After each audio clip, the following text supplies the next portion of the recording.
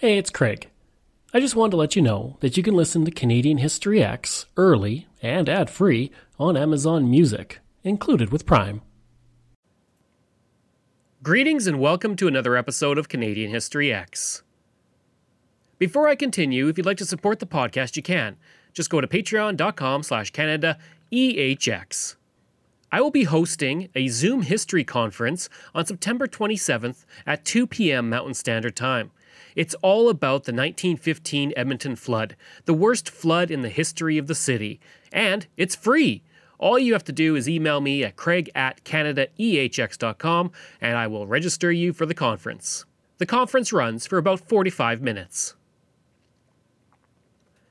The Korean War is sometimes called the Forgotten War because it did not always receive the remembrance of the First and Second World Wars.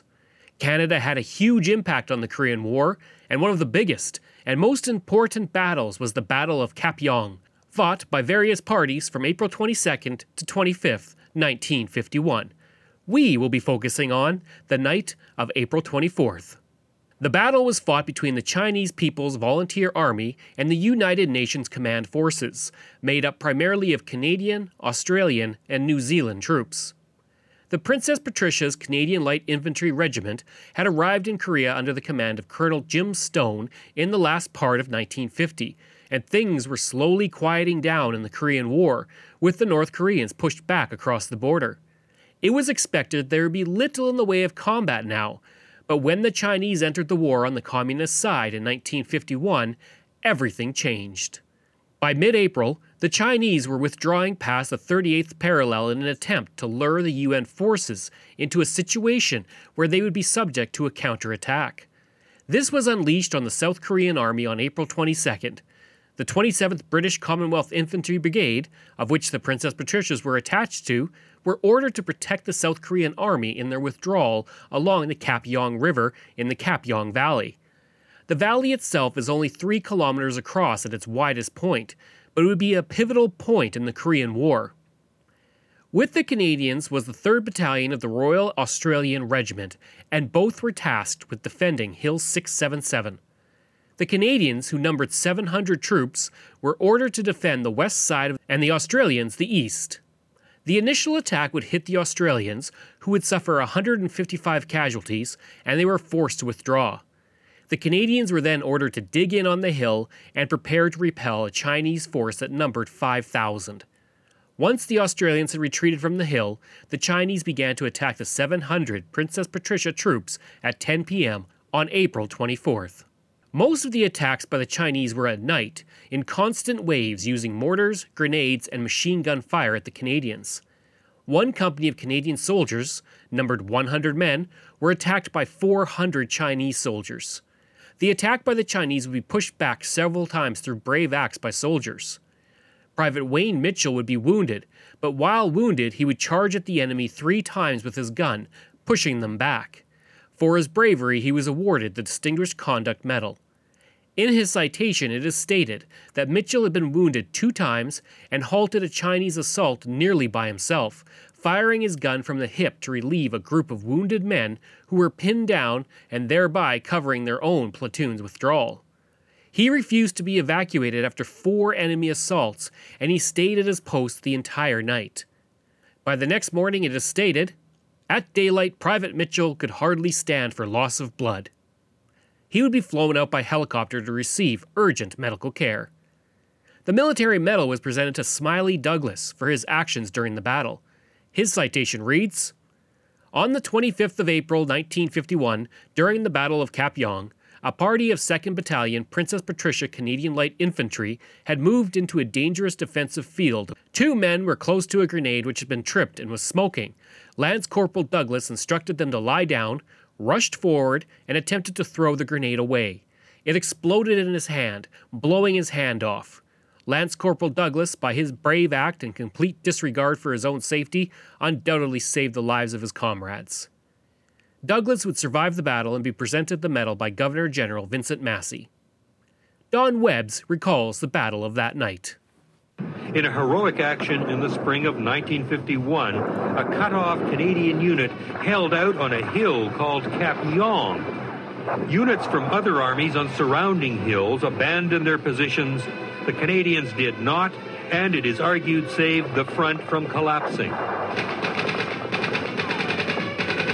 Don Hibbs was there.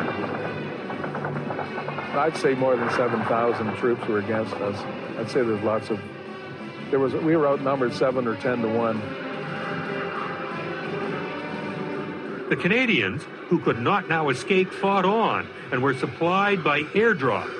I remember the planes, and I remember, I wasn't really thinking at that time, gee, are we out of ammunition? Are we out of food? I knew we were out of food. There's dirt, there's dust, there's people hollering, there's people dying on both sides, you can hear them. It was terrifying, but also you resolve the fact that you're there, there's no place to go, do the best job you can, and do all the firing and all the fighting you can until you can't do it anymore. We weren't going down without a fight, but we're going to go down. We're not going to go alone. D Company would almost be overrun by the Chinese, and in an attempt to save his men who were entrenched below ground, Captain J.G.W. Mills, the commander of the company, called for an artillery strike on his own position. The men in D Company would hunker down in foxholes as 2,300 rounds of shells crashed down on their position for an hour. None of the men were hurt in the attack, and Lieutenant Mike Levy, who stayed with his men in the foxholes, was rewarded for his bravery with a coat of arms in 2003 by Governor General Adrian Clarkson. Oddly, 5 of his fellow soldiers received bravery medals, but Levy did not until half a century later. While there is some speculation that Levy being Jewish may have resulted in him not getting a medal, I don't know if that's the case, and I can't find anything to back that up beyond overheard accounts. The artillery bombardment would save countless Canadian lives. One soldier would say later, "I was there. None of us would have survived if the artillery had not been called." Michael Suboka was part of a mortar unit and describes the battle. This was the beginning of the so-called April major offensive by the Chinese Communist Army. There were 700 of us and 20,000 of them. And there was also about 700 Australians immediately to the side of us. So they just simply came in huge waves and surrounded us. We were surrounded for a couple of days. We couldn't get out. Further to the west of us, the British lost a whole battalion. Like the British Gloucester Battalion was surrounded, wiped out. There were, of the 700, 800 men, they had only about 50 survived. The others were killed or captured. Well, I was with the mortar platoon, and we were firing our mortars in support of the rifle companies. About 500 Chinese were advancing up the hill towards our position, but what they didn't realize is that we had 6 half-tracks sitting there with 6 50 caliber machine guns all lined up in a particular row. They must have thought that they had encountered some massive force. They didn't. There were 30 of us sitting there with 6 50 caliber machine guns and 6 mortars. And our mortars, we turned around 180 degrees. We were firing them straight up in the air, and the bombs were landing about 100 yards in front of us and on top of the Chinese. Another impressive act of bravery came from Private Kenneth Barwise, who was able to recover the lost Vickers machine gun position in D Company. He grabbed the gun and took it back to his platoon. In the process, he killed 6 Chinese soldiers and would be awarded the military medal. Colonel Stone would not allow his men to retreat because the hill was a critical point on the UN front, and keeping it would stem the Chinese offensive. As they were being surrounded by the Chinese, airdrops had to be conducted to provide the Canadians with supplies so they could keep fighting. Eventually, despite outnumbering the Canadians at the start of the battle 5-1, the Chinese began to retreat. The Princess Patricias would be relieved on the front line by the battalion of the 1st U.S. Cavalry Division. By the end of the battle, 10 Canadians were killed, 23 were wounded, while the Chinese had suffered an astonishing 2,000 casualties. Gerald Going would say afterwards, "We were surrounded on the hills of Cap Yong, and there was a lot of fire. We were pretty well out of ammunition, and out of food too. We did get some supplies dropped in, but we were actually surrounded. That was a scary moment, let me tell you." Here is Gowing recounting that night. The North Koreans and the Chinese that were backing the North Koreans, they were coming in waves and waves and waves. There might have been maybe 40 or 50 Canadians in one group, and there'd be 2,000 Chinese and North Koreans in another group coming at you. And they never stopped. If their first bunch went down, they shot them. Like if they were shot off, they just walked right over top of it and kept right on coming. I feel sorry for a lot of the Chinese people that come in waves that had no weapons. There were just waves coming, and when one bunch went down, the second bunch come and picked up whatever and walked right over barbed wire fences and everything else. They just draped them over and kept going. You see people coming, you don't know, you shoot at them, you don't know if you hit them or not. If they fall, somebody's got them, but you're not sure if you did it. It's a feeling that you're next to me, you're my buddy, you're next to me. He's not gonna get you if I can get him. Now, with a Bren gun, you can cover a lot of ground, and you can take a lot of shots. And if you hit them, who knows? But you have more than one Bren gunner doing the same thing. And you have the other guys that are with the rifles doing the same thing too, so you